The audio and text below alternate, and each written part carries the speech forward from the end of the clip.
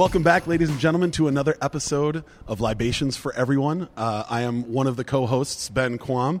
We're here to sip some shots and share some thoughts and have a fun little discussion with our good friend, Mr. Laserbeak. Heyo. Charles, you want to remind all of our lovely people what the deal is with us? Absolutely. Well, the premise, if you've never listened to this program before, is we do a shot every 10 minutes. Every 10 minutes, we come up with a new topic to discuss. It's a roundtable discussion. We like to say that it's a conversation, not an interview. We'll start out on the 0-minute mark where we'll each take a shot, and then we'll ask a question, and we'll take it from there. Hopefully you're going to listen to a few more episodes, but if this is the only episode that you ever hear, we just want you to know it's all about kind of hanging out, recreating the bar conversations that unfortunately right now are really impossible to have, living in that COVID world that we are. Depending when you're listening to this. Yeah. You could be in some Utopia 2024 shit, I don't know. Or you could be in the Dakotas. The Wild West. Without any further ado, let's kick it over. Laserbeak, tell them who you are and what you do. Amazing. A pleasure to be here, guys. I am Laserbeak. My real name is Aaron. My nickname is Beak. And I'm a music producer based out of Minneapolis, and father of 3. So I'm more of a distance learning teacher now than I am a musician. But pivots. It's a popular career right now. Yeah, and then I also have gotten more as I've gotten older, more into music business stuff. So I run Doomtree Records and manage a bunch of acts, and yeah. Shameless compliment before we start. I had lunch today with somebody that works for my company that's moving here from Denver, Colorado. Okay. And he and his fiance were asking what I was up to tonight because they got one last night in town. And I told them what we were up to, and they both freaked out. And, oh, really? Yeah, it literally showed me. They have like Doomtree posters at their house in Denver. Amazing. So I love the fact that completely random, had no idea that they Awesome. even were interested. And watching people freak out is like, oh yeah, this is really fucking cool. That rules. I had a similar experience because the release party for Matriarch, the RBG-themed beer that we released at Falling Knife, the party with Witch Hunt is tonight. Barb Gettle, former guest on this program, asked me if I was coming tonight. And I said, no, but I have a good excuse. I'm recording a podcast with Laserbeak. And she's like, that's a really fucking good excuse. Nice. Awesome. Come in highly recommended. Good vibes. I love Yeah, it. exactly. Good vibes That's right off great. the bat. That's great.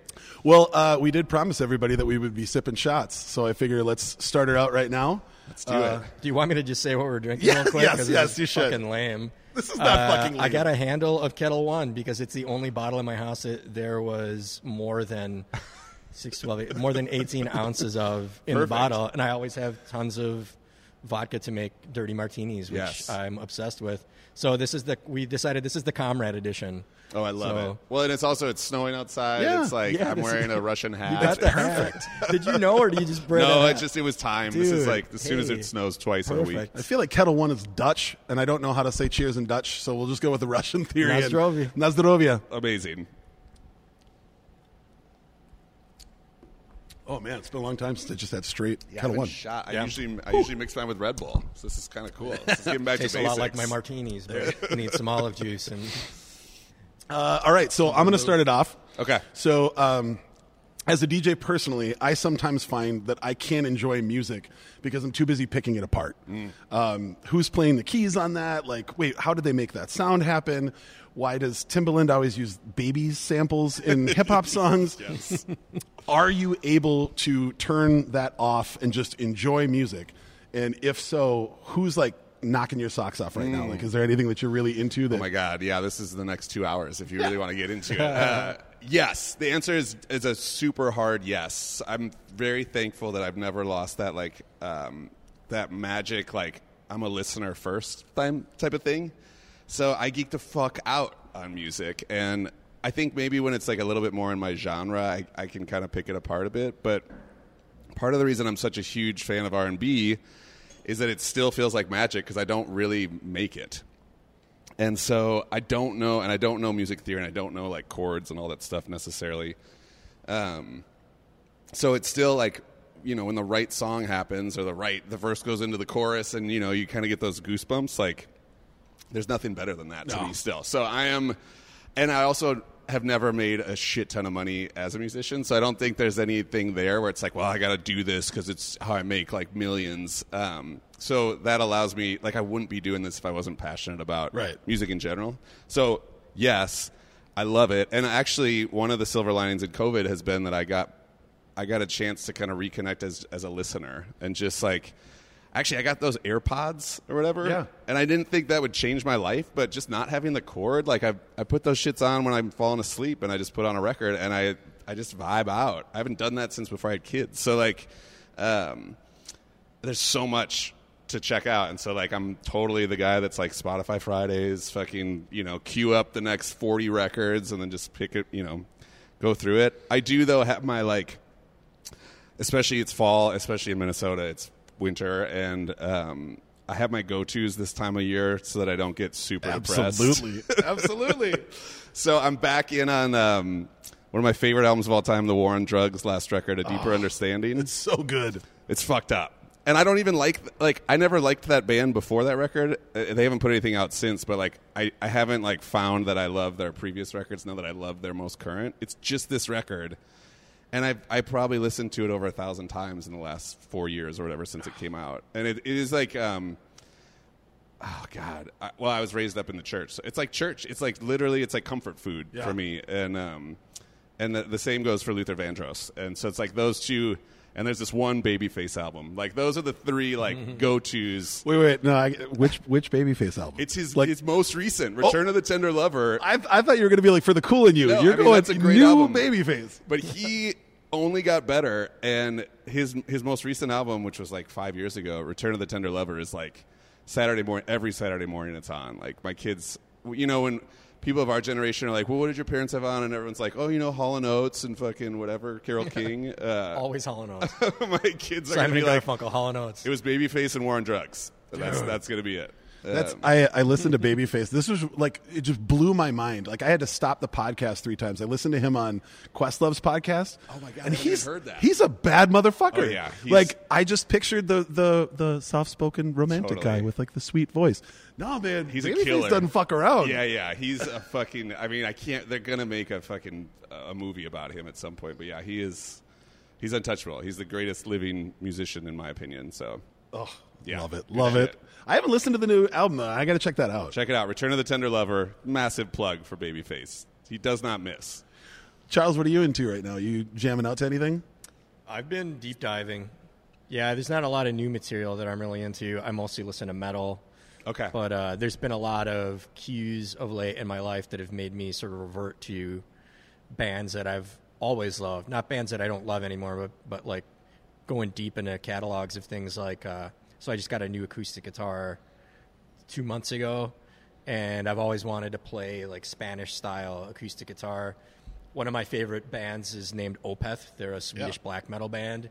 Both of their guitarists are Spaniards. And a lot of their songs have this like really fucking amazing Spanish guitar, acoustic guitar. Sure. Really? And yeah, cool. and I want to that's all I want to play. I don't want to play anything else. I want to play that style of Spanish guitar, and I don't care who hears it. I just want to sit in my room and just play that. But it's been making me want to like dig really deep into their catalog to listen to stuff that I haven't spun in 10, 15 years because they've been around for a long time.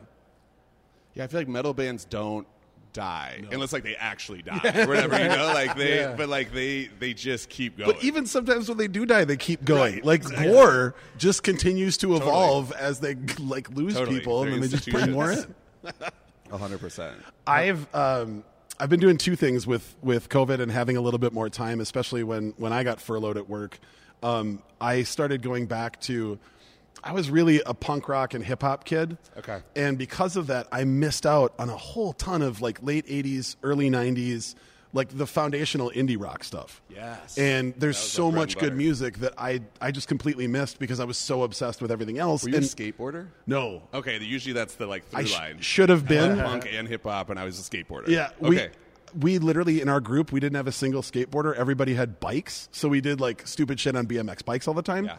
That was like our version of it. But yeah, I literally didn't grow up knowing a single skateboarder, which is odd. crazy. Well, that's Yeah. sweet that you were into both those genres. But yeah, that was You just had the to have thing. known a lot of kids that said they skateboard but didn't. Oh, Just for sure. Everyone Yeah. our age Totally. did. My neighbors had 3 skateboards in their garage, and I never once saw either of them no. ever ride the It's like a skateboard. status symbol. Yeah, I had a just full size board and a skinny board, and I could ride it down the sidewalk, but I wouldn't do shit for tricks. Yeah. Amazing. Like I'd joust on it, Yeah, like we'd totally. get bags of quarters and or socks with like quarters in them and try and swing them at each other on the sidewalk.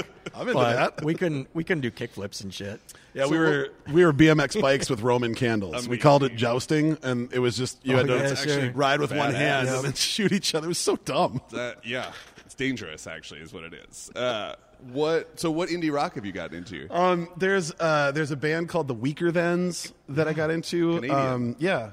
Archers of Loaf. Yes. And then he moved. Eric left Archers of Loaf and then started Crooked Fingers. Yep. And then he had his solo career. Like I missed all of that. Yeah. This isn't in that indie rock genre, but like I never got Tom Waits when I was younger, and I don't know what happened, but like 5 years ago, I just fell off a diving board in love with him. Amazing. And so that catalog is so deep that I've been going record by record, and I can only buy one, and then I obsess over it until I'm like, Yes. okay, I know this, and then I go get another one, and it goes like that. Dude. And then the other side of it has been like, I've talked to Charles about this before, that I have an incredible sweet tooth for like a really good pop hook, and there's a British band called the Struts. Oh, I don't know them. So the Struts are like, I go 2 ways with how I describe them. It's either if Andrew WK and Queen had a child, or Okay. it's The Darkness minus cocaine. Amazing. Well, I was going to say the darkness is what I would think about with Andrew WK and It's Queen. there's something I about love the darkness, so maybe I have to check this out. Without the cocaine. Yeah, it's just like it's unabashed, blissful pop. Yeah. And it's so fucking good. I'm just like I can't stop. He has that sort of Freddie Mercury range, so I can't ever sing along with shit because I sound like this. Yes. But there's something Are you about trying the dog runs? Yeah, basically. Yeah, totally. But it's like the feeling of in the beginning of Dances with Wolves when Kevin Costner just gives up and he's just riding his horse with his arms wide open and everybody's shooting at him and nobody can hit him. That's how I feel, how you feel. every chorus. Bulletproof. Because like it's formulaic. I know where the song is going. And then I'm like, okay, well, it's not going to be that great. And then he hits it. And I'm like, oh, it's that great. Yeah. I just love the that. intangible, right? That's just like, it's the same 4 chords. Yeah. And But it's I don't care how many times I've heard it.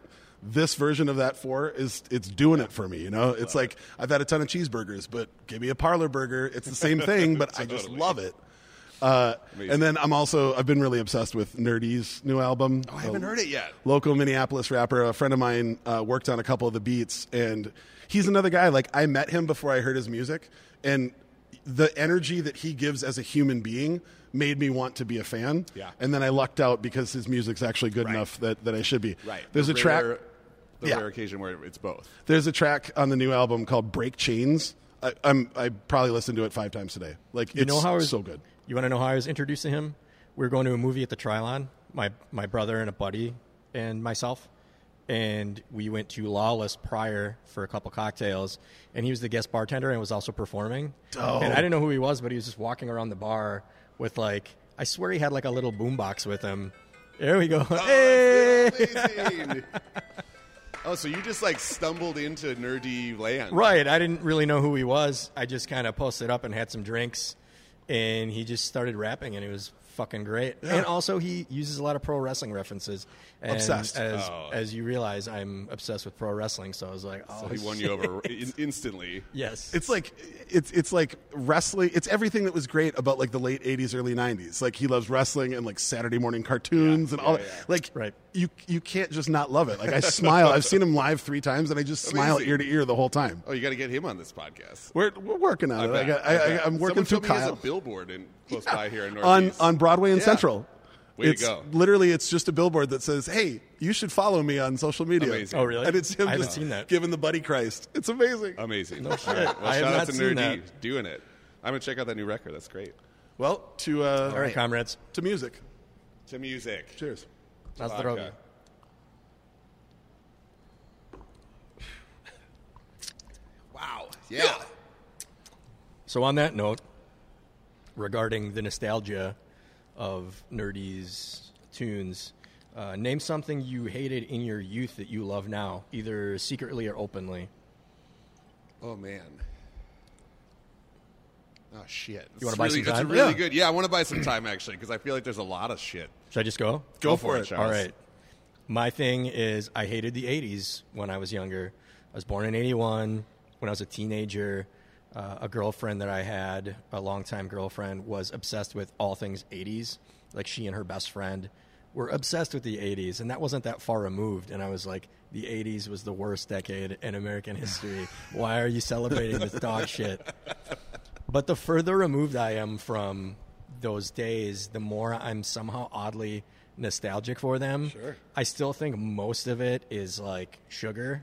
It's not good for you, but it's still enjoyable sometimes anyways. That's kind of how I feel about the 80s.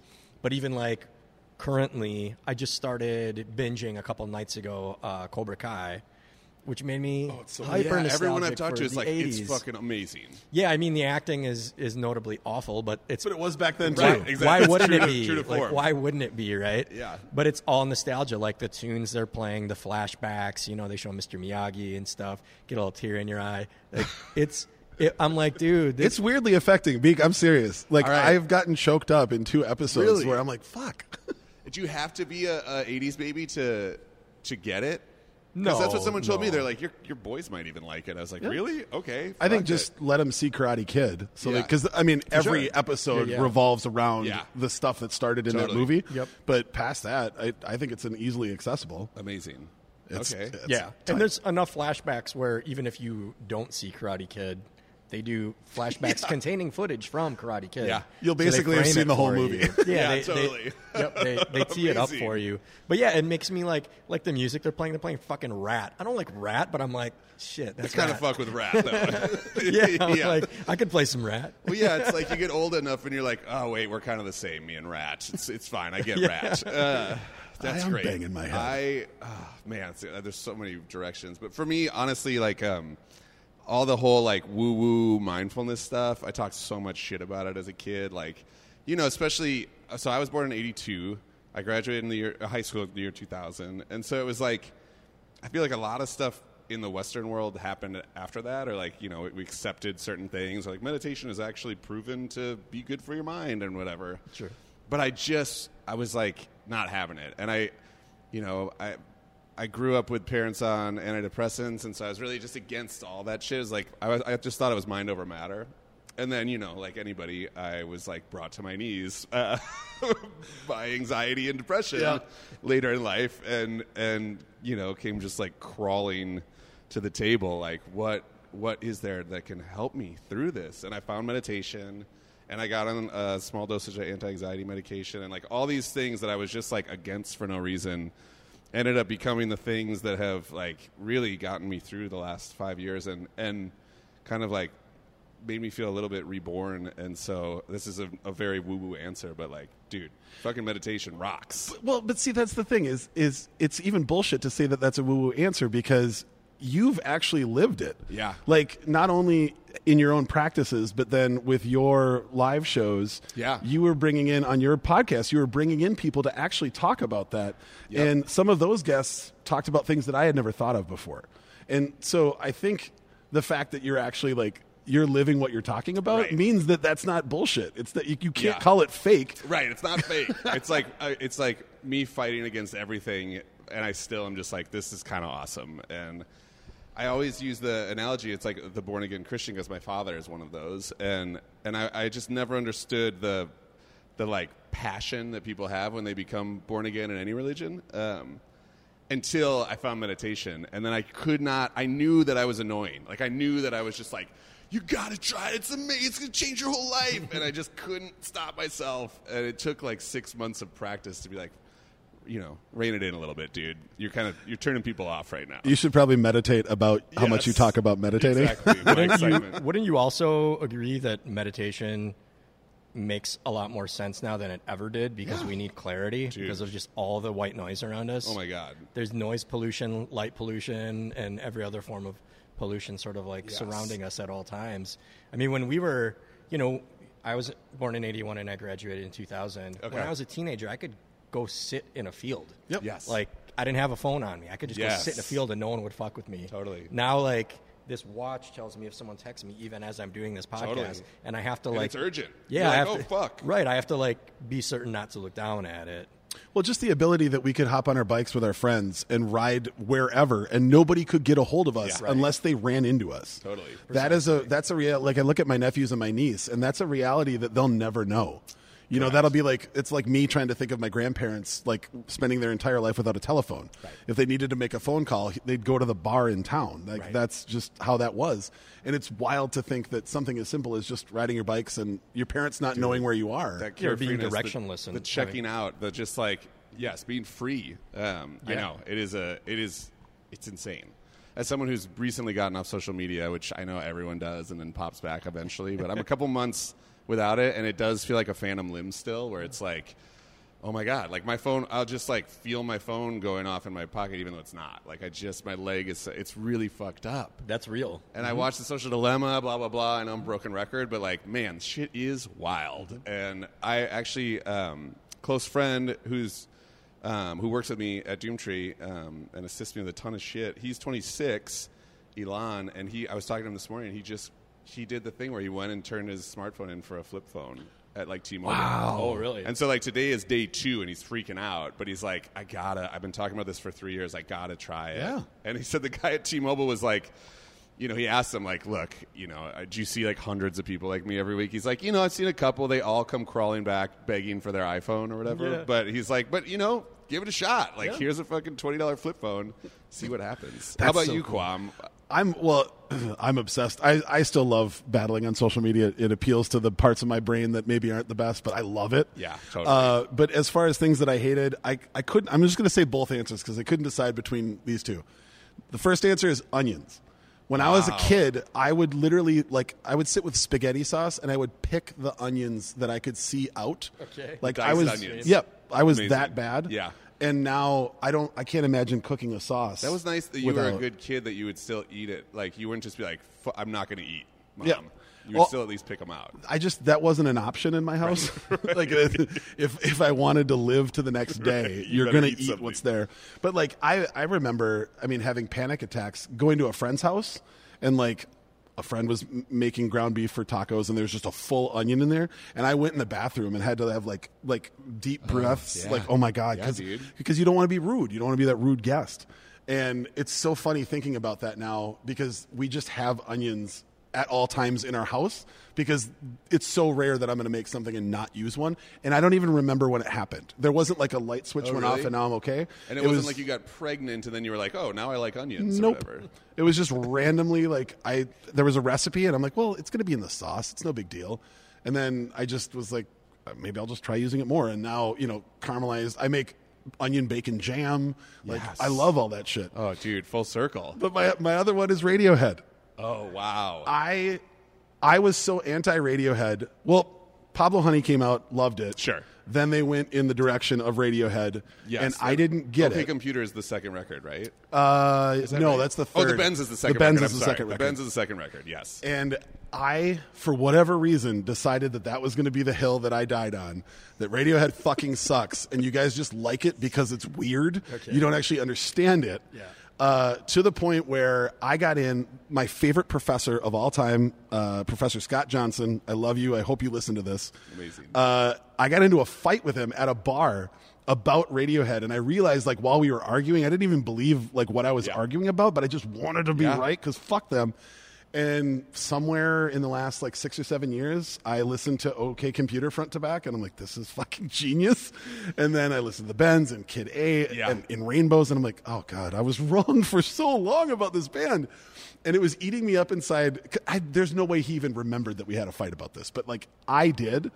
And so when reach out to Scott? Tom York was on tour and he was playing at Northrop, I hit Scott up on Facebook and was like, would you be my date to a concert? God. Because I have to bring this full circle. Otherwise, I won't be. I know you don't care. It was an atonement. But Yeah. I had to do it for me because that was a part of my wellness cycle. It was a little black spot on my brain that I thought about, a random Radiohead song would come on, and the first thing I thought of was God, I can't believe I fucking yelled at Scott about that. I bet he So remembered. shitty. I bet he remembered. Well, he was really nice to me at the show, and he definitely said that he didn't remember us doing that. But Okay. Did you buy his ticket to the show? yeah, of course. Well, yeah, I bet he was nice, but I don't remember. It's no I problem. don't remember that. No, people always remember. Oh yeah, shit you'll like that. remember. It was so dope though because we went to this show at Northrop and then we went to the Kitty Cat Club. Awesome. And we just sat and had drinks and I'm like, I don't care if this is the only time I get this. This is the best feeling ever. Yeah, this totally. atonement, this Yes. kindness, this Yes. like full circle attachment. Yes. It was great. Amazing. But the rest of it, it's all food stuff. Like I'm still eating Brussels sprouts like it's going to cure cancer because I hated them when I was a kid. You're and now making I- up for it. Yeah, You're making you up have for to. lost time. You have to. You probably had There poorly is that prepared weird Brussels thing. sprouts. Is that a Midwestern thing where like I was such a like I went from the kid that was nice to everybody or whatever that loved everybody to my indie rock phase, like of what you were talking about, like Big Time Marches of Love, Pavement, whatever, Sonic Youth. And so junior high and most of high school, I'm a total fucking like outcast dickhead. Just like fuck everybody, like no one likes, to just like snob, indie snob. And then senior year, I have this like whatever come to Jesus moment. I get back into my hip hop roots. I like realize everyone is actually fine and cool. And then I feel like I've been making up for it ever since. Like, oh my God, I can't believe for 6 years of my life I was such a prick. And then you like overcorrect. You're like, okay, now I got to reel that in too. Like, but yeah, I know that feeling that just like it eats away at you. Yeah, and it sucks. And it's not. I guess I don't necessarily even feel bad about what I was angry about at the time. Right. But like, you realize like you change, and that's the best part of it. Yeah. Like I think we all get stuck in that we're a thing, and at any point we can change our minds arbitrarily about anything. Like if I, for some reason, didn't like this one band and then I decide to like them, like who fucking cares? Totally. Nobody in my life is going to be like, oh, I don't know. Once he started liking Radiohead, like Many people at some stage in their life knowingly define what they do and don't like. Yes, and then That's it how just you is, get types of people that like certain subsets of things that millions of other people exclusively like. I'm not even going to call out stereotypes, but they exist. Like Yeah. the people that enjoy these 9 things and nothing outside of it. Just these Yes. 9 things. We all enjoy these 9 things. Yeah. That's arbitrary. You have to willfully decide that. Well, and to that point, I will say real quick, like just in my brief dabbling with therapy, even so much of it is just like the way we do that. We define ourselves that way as well. Like, oh, Right. I'm this way. Like, I'm late. I'm a person that's always late, or I'm a person I'm emotional, or I'm whatever. And like, so much of that is just us creating that fucking image of ourselves, and then we run with it. And at any point, you could be a person that happens to oftentimes be late or be prone to being emotional, but it doesn't mean that you're for life this fucking thing. So, Yeah, we can't just enjoy things. We have to identify with our enjoyment of them. Yes. So many people are like, Yeah. I don't enjoy craft beer. I'm a craft beer enthusiast. Like it defines me as an Yes. individual. That's so and that's weird. okay because I think like it gives people meaning. Yeah. To have that as sort of your social group and what you do with your free time, which makes sense, but I think you're freer to define what kind of person you want to be without fitting into boxes when you can have interests that aren't who you are. They're just Yes. things you enjoy. yes, and they might change, and they should change. They should change. Yeah, it's You're okay. gonna change. You're always changing. Impermanence, baby. It's okay to wake up one day and realize that Radiohead sucks. Yeah, You or might, the other way you around. actually might wake up in 10 years and be like, you know what? I was fucking right. No. Radiohead is You know what? garbage. Yeah. Terrible. Hang on, let me get on Facebook. Yeah, exactly. Scott, I was fucking Where wrong. are you? I was right all Yeah, along. Fuck you, Scott. Cheers. Oh, Nostrovia. All right. This is a little bit more fun. We just had Halloween. Thanksgiving is around the corner. Oh, yeah. Christmas comes after that. Yes. In the little holiday run, is one of those holidays more important to you? And if so, what is it that you look forward to? Do you like the holidays in general? This And, is good. and why? So almost a great piggyback from the last question is it's Christmas for sure, or just the general like second half of December, basically. Whatever you celebrate, if you celebrate anything. And I never used to be that way. I'd freak out about having to go to the mall to get presents. I would, whatever. I just I didn't get it, and it felt like such a hard stop. Right when you're like kind of just as like a busybody and someone who likes to get shit done, I was like, this sucks, especially in the music industry. Like an entire month and a half is just wiped out. Yeah. And then I had my wife, who I've been with since I was 18, so over half my life now. she comes from like a family that loved the shit out of Christmas, and they would watch all the old black and white movies, and they would just really do it up, like. And something flipped there, and I got older, and tradition became a thing, and then I had kids, and tradition was like, oh, we make our own traditions, like, and I just fucking love it. And so, even though I kind of like snipped at my wife the other day because she had already started playing the holiday music. Oh, like, shit. Yeah.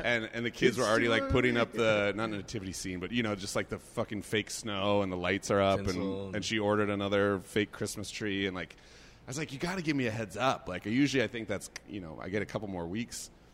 I'm not against it. I just, I need to get ready.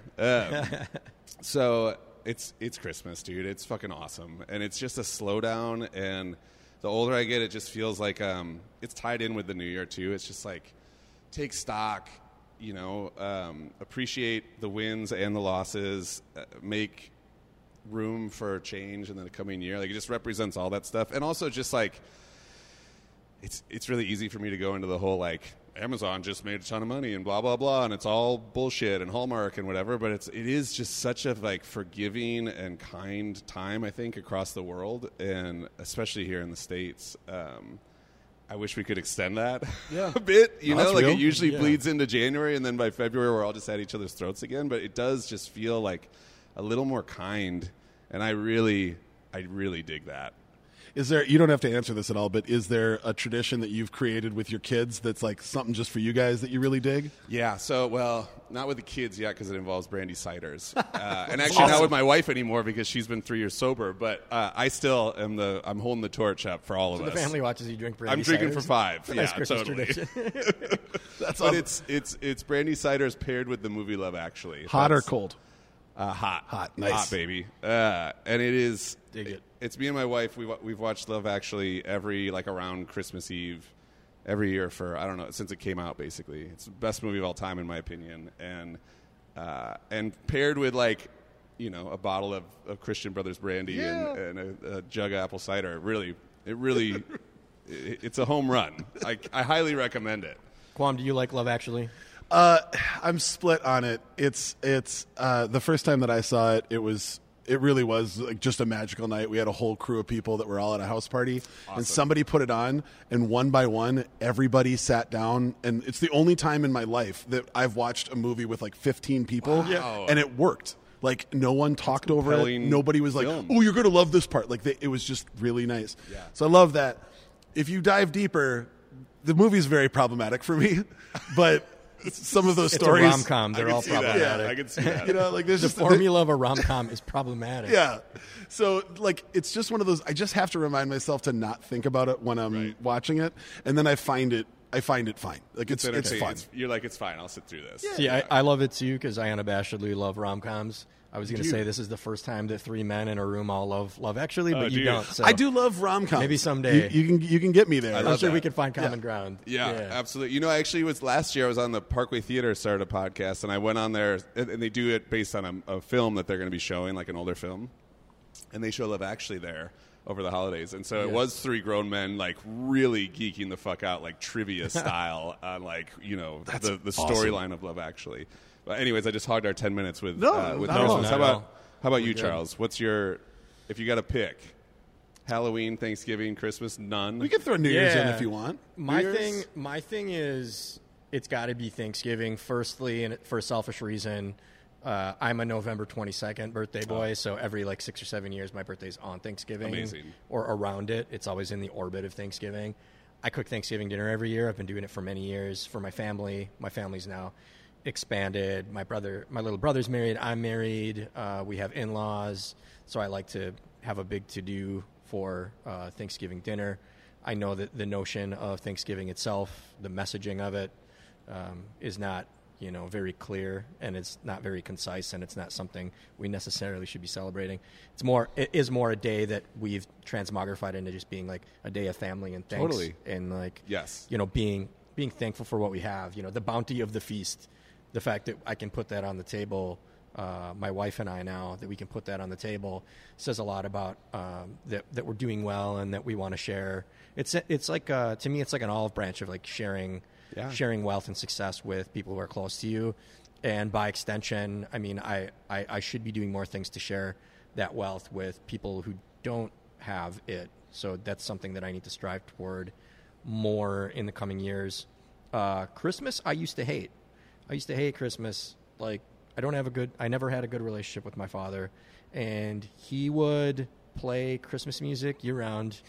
And here's a fun little factoid. Yes. We always had fucking Christmas decorations up on the exterior of the house. Always. Yes. Here's a fun year story. round.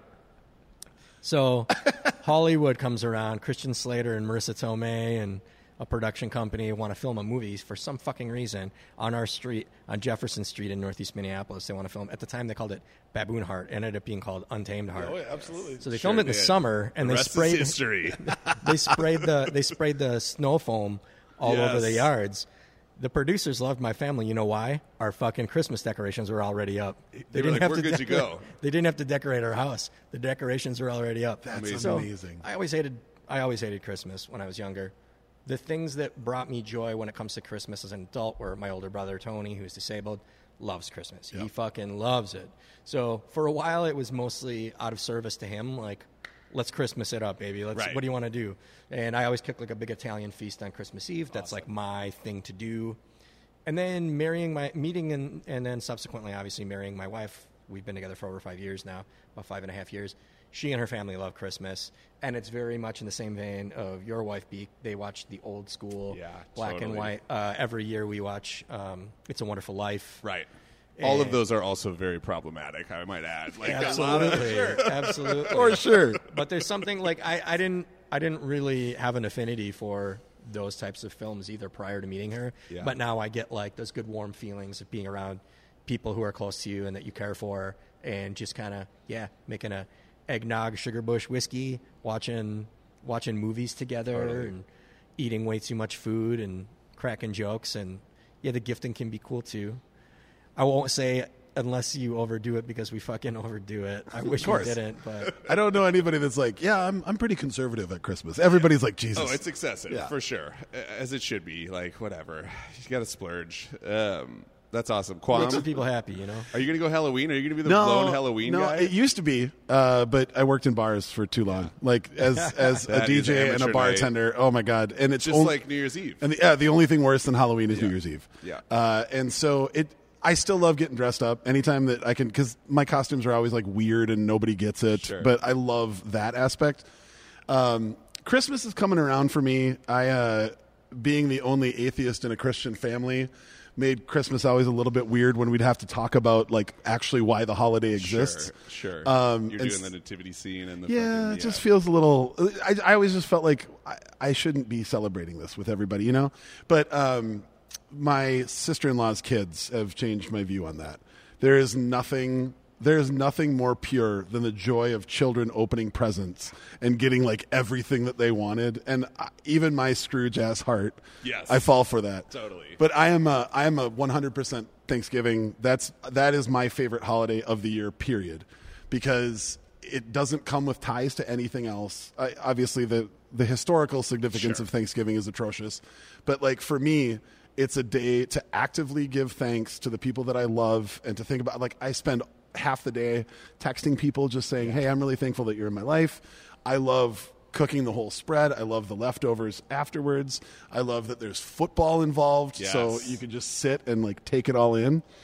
What an insane holiday. I mean, in America, obviously, it's the American holiday, but like, you eat more than any human being should, and then you just lay it and watch football and don't talk. Yep. And it's great. It's so great. The worst thing about it is that's the day that it starts that you eat way more than you should, and then it ends on New Year's Day. Yeah. When everybody's like, what did I do? Fuck. Yeah, exactly. But I like the idea that we have a thing that just reminds everybody to be thankful, because that's the thing that I'm trying to do the most in my life right now. I'm still terrible at it, but I'm trying to be better at. It's really cruel that the alarm went off when you were saying that. Really honest. I honestly, I really feel like that's more on brand for this podcast than anything else. Like, I'm just trying. It's difficult. I have my own battles and demons, but I'm trying to be thankful. Bling, bling, bling, bling, bling, bling. Drink, motherfucker. But that's the jam for me, and I love the fact that I am close. Like, I mean, Charles and I's friendship started with like food pictures and food porn. Yeah. And I love the fact that like all of my boys shine the brightest on Thanksgiving. Oh, yeah, totally. Like when those pictures start coming out, it's just like it makes my heart I so love happy. that. Oh, I never thought about that from the food person perspective. You know, I see that Mother's Day and things like that where you're like, yeah, let's fucking see it. Our first day of school. Let's see all your kids. Bring them out. Thanksgiving for the chefs. Yeah, it's all of my friends providing, like Charles just said, providing for our families and saying this is how much you mean to me. That's rad. I spent days on this spread, brining this motherfucker. The only reason my wife let me get the long ass dining room table that we have in the front room is because of holiday hosting. Oh, absolutely. Right. Like, hey, I got to get this. We need this fucking giant We need table it. with the leaf in the middle so that everyone can fit. Your dad sits there. My brother sits Amazing. there. Like, I'm Amazing. like, dude, I got it all figured out. And I've always wanted a giant table like that. And it is honestly like seeing it. You can imagine how dope like a meal would be at that table. But yeah, that's the best. That's just the best feeling. You're finally like done. My fucking neck hurts. I'm like ready to sit down, drink a glass of Beaujolais Nouveau, cut into the turkey. I'm like, boom, let's go. You're like, Look just across the nobody table. talk for the next 30 minutes. Yeah. Just Everybody stuff shut your up. faces. And then talk for 1 minute, and then we're all going to move into that room and watch Everyone go football to and not sleep. talk. Yeah. Perfect. Oh, all right. Well, let's pop one of these bad boys. Absolutely right. Hey, cheers to what giving number thanks. is this? 4? Yeah. All right. Cheers to giving thanks. Thanksgiving to holidays. Oh man. Oh, I was wrong. This is you, Charles. This is me. Hi, I am me. This is Charles, everybody. So the other day, I posted about this on Facebook. I came to the realization that my favorite heat level for like Thai or Indian food could best be described as I can never use this plastic container again. So that's like a 5. I call it a 5 out of 5 for a brown guy. Like sometimes I got to be like, it's for a brown guy. They make it a little spicier because usually like, yeah, sure, 5 out of 5 guy. And I'm like, no, come on, man, I'm brown. Hook me I can up. do And it. they're like, I can do okay, it. Give all it to right. me. Like and they don't even totally understand what that means. I'm Lebanese. It's not like Lebanese people are eating Thai food over in Beirut, Yeah. right? But so that's a 5 out of 5, right? So, what is your preferred takeout order heat level? And do you have a cute nickname for it? Oh, that's great. Oh, man. I don't, although I'm going to be thinking about this You'll now. think of I'll be one. thinking about the cute nickname. I'm generally, especially if we're talking like Indian or Thai, I'm going to go 3 as the white guy in the room that's like, I love hot sauce. I love Louisiana-style hot sauce and shit like that. But I am a fucking pussy when it comes to that type of 5-level heat. 3's pretty respectable. That will drop me. That's just a different heat. Is it always a 3, or is it if you know the restaurant? If I know is the it restaurant, a I'll 3 go if you 4. don't know them? If I know it, I'll go 4. Okay, because then you understand. You have the barometer. Yeah. Because sometimes Yes. that's the whole brown guy notion. Is sometimes you order from a place you've never ordered from before, and you have no idea what a 4 means to them. Yeah, exactly. No, I will. Yeah, I can wade into 4 territory as someone who I feel like can deal with heat, like enjoys heat generally. But I have made my mistakes with 4, you know. And in those moments, I'm like, I can't believe they offer a 5. Like, this should be illegal. Right. This is insane. This is a chemical weapon. I will say that I have, like, really later in life, I never even had hot sauce. Like, I come from a family that, like, you know, I'm pretty sure that my mom and dad, if they eat a stick of, like, Big Red gum, they start to sweat or whatever. Like, you know, like, we barely touched the mild sauce at Taco Bell. And so I didn't even discover hot sauce as a thing until, you know, I don't know, after high school. And, like, my black friends are like, are you fucking kidding me, man? Yeah. You've never had hot sauce? Like, we put this shit on anything.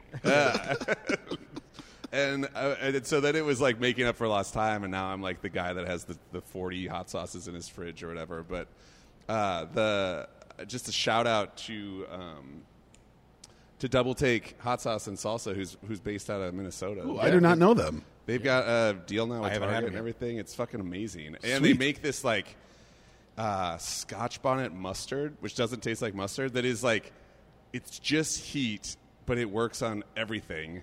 I put it on my Chinese food last night. I put it on my pasta. I put it on whatever, just like a couple drops, Nice. and it's just Hell like. yeah. Anyways, Scotch bonnet mustard. Woo. Dude, I'm in. I'm Yeah. into that. That's my jam. absolutely. I I've hurt myself a couple times. There's a jackass portion of me that like I'll go for anything, and I was we had actually a hot you sauce ate that party. fucking pepper at the I hot ate that sauce party. fucking pepper. Oh, you're That I the guy missed, that eats the unfortunately. pepper. It's the second hottest pepper on earth. What was it? A Carolina Reaper? What No, was it? it has some funky name. There's Get the name. another local shout out. 7 Pot Peppers. Oh my Is in God. South Minneapolis, and they literally ship peppers around the world. No shit. They grow them all in their front and backyards, and then they make hot sauces, they make salsas, but then they also dry the peppers and ship them. Amazing. And one of our buddies was walking to the hot sauce party. We literally have a party where everybody makes a hot sauce, and then you Yeah. bring a food with and try and eat them together. And he was walking there, and he walked by that guy's yard, and he's like, "What do you got?" He's like, "I'm going to a hot sauce party. You want a bottle? Here you go." And he's like, "Well, here, take this. It's the second hottest pepper on earth." So he showed up, and immediately, the sad part is, like, I know that about myself, and I knew I was going to do it. The minute he walked in with that, I said to myself, like, God, you're going to fucking eat Here that. we go. aren't you?" Okay, well, we did. And, I mean, that was like 25 minutes of legitimate pain where I could feel... And then 25 minutes of legitimate pain the Well, next morning yeah. as well. Oh yeah, ring sting's way in, real. on the Ring way sting's out. real. But the funniest part though is that still was not as uncomfortable as the first time that I went to Gandhi Mahal. I was craving something hot because I had a cold, and I asked them to make it kitchen hot. And the guy, I'm That's not how gonna I get my lamb vindaloo from them, actually. I'm only Is that gonna right? I'm only gonna do this Yeah. because we have a record of me doing poor impressions. Okay, yeah. But the waiter, does. He the does really bad. server looked at me and said, Yeah. "My friend, I would not recommend that." Yeah. And I was like, I know what you're saying. I love really spicy things, and honestly, I just want to go there. And he's like, okay. So the food comes out, and I look up, and this is when I knew I was fucked. I look up, and 2 of the dudes from the kitchen, I was gonna say, they're looking everyone's- out the door like, oh, the fat white guy's going to do it. And I tapped out. I ate like 3 solid helpings. What was the dish? Do Do you remember? No, it was something vegetarian because my friend Alexis was with. Okay. So we had ordered all. I mean, I'm sure it was some like it was a thick sauce, some sort of gravy, and it was. I would assume mock duck would have been the protein in there, but it was like. It wasn't. There was no. I couldn't taste anything. I was sweating profusely. My pulse was like through the roof, and I was like, "Okay, I'm honestly kind of concerned for my own mental health right now. I'm gonna tap out on that one." Physical health. We Yeah. just ordered some more stuff, and it was fine. And I went back like, "Oh, maybe no, I can't. No, this Oh my is bad." God.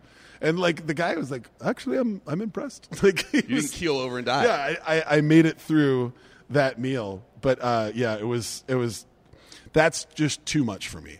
So I'll go right up to that. I'll do like 4 into 5, but I have to know. I'll go 4 Depends until who it I is, try kinda the general. stuff. But do you have okay? So this is the second parter. Do you have a nickname for 4? Yeah, I say I want it. I want it hot enough that this shouldn't be my skin tone.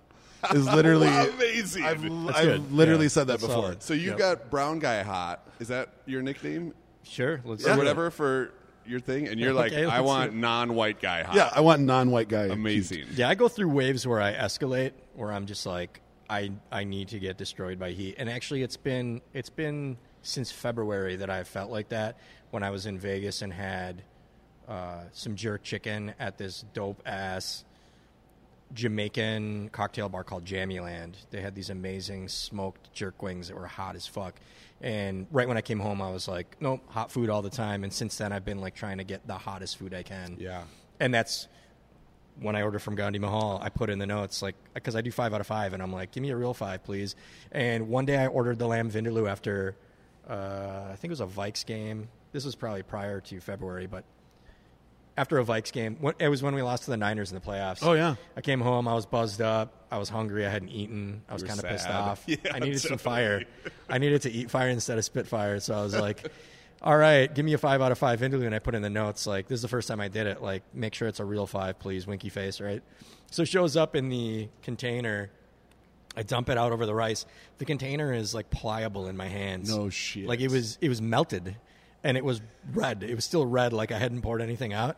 Marnie looks at me and says, hey, what'd you order? That smells pretty good. You think I could try it? I was like, don't even, like, hover over this. You will be gassed out.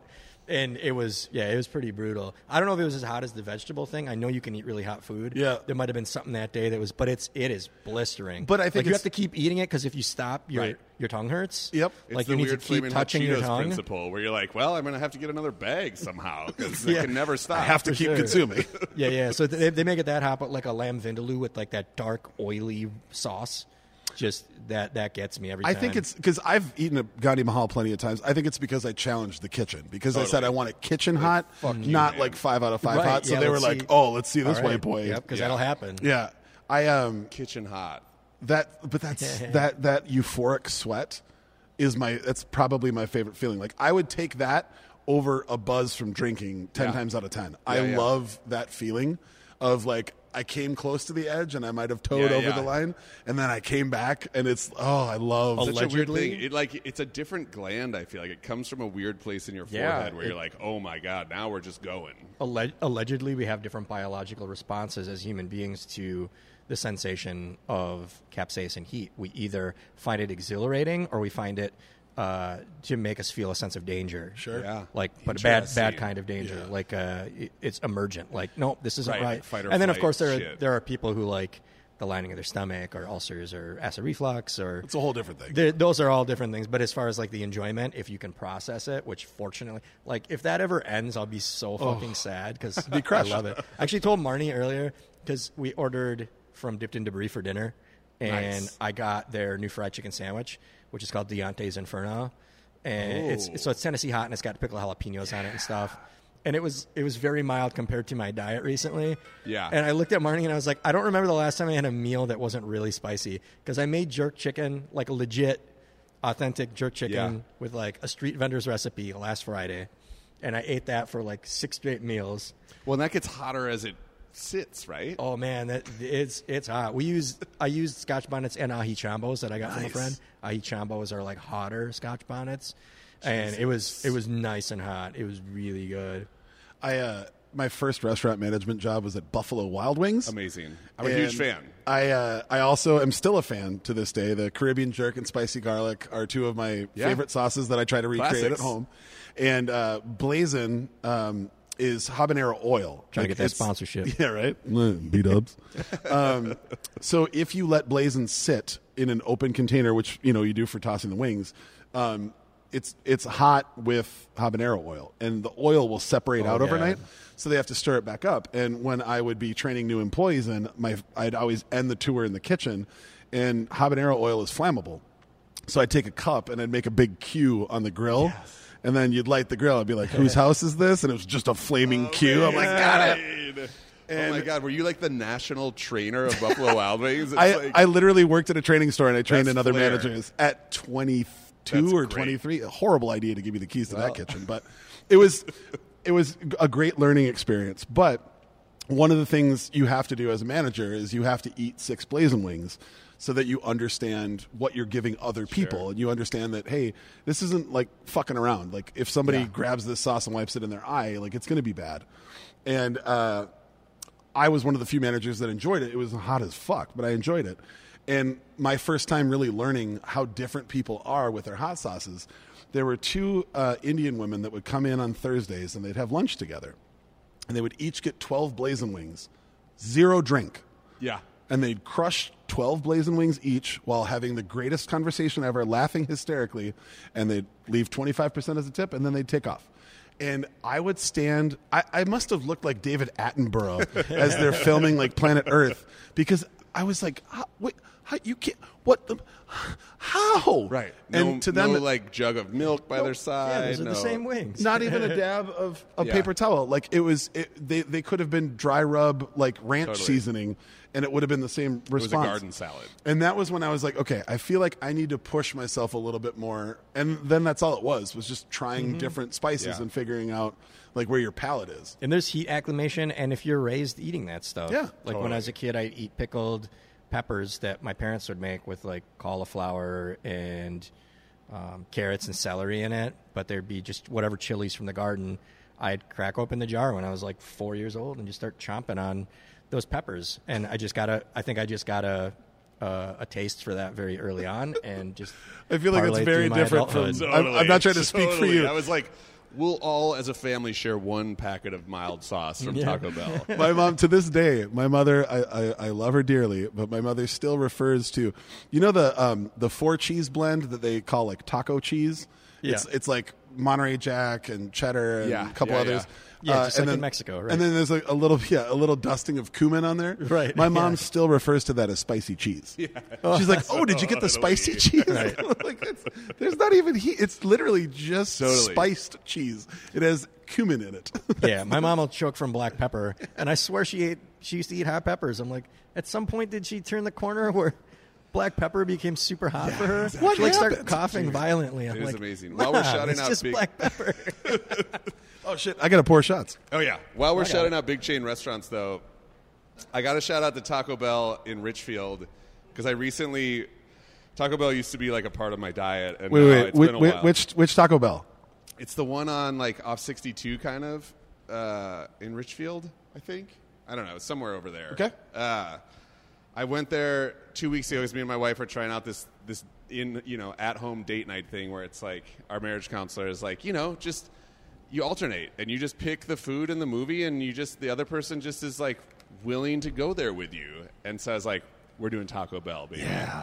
And I went there and I asked the dude at the drive-thru for an ungodly amount of fire sauce, and I was like, I will absolutely pay for it. I'm not talking about like a handful. Like I need a lot of it. Yeah. And there was a pause, and then there was just I got you on the fire sauce, man. And I like drove up, different dude that's handing me the food, and I was like, like a lot of fire sauce. I don't know, like broken record, whatever. And he was like, give me a second. And then like there was 5 minutes went by.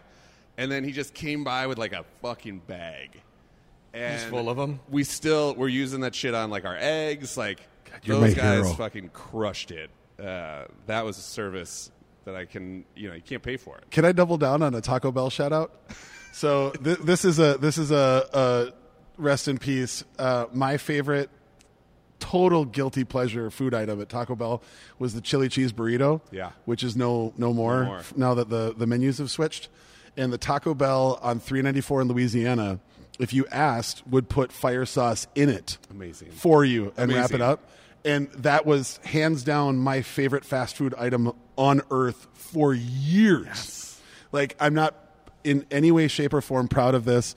I literally got my DUI because I had to go to Taco Bell to get that. That's how important that fucking thing Double-edged was sword. to me. Taco Bell can be a double-edged sword. I will say I earned it, and I am still feeling awful about it. I'm not trying to make light of that. Yes. But I do have to let you know that it was that important to me. You can go to that extreme. Well, and Charles, to your point with like just the different body types and the way that we process things, like I have yet to smoke crack in my life, and it's been a good run so far. Knock on wood. Shout out to Portland.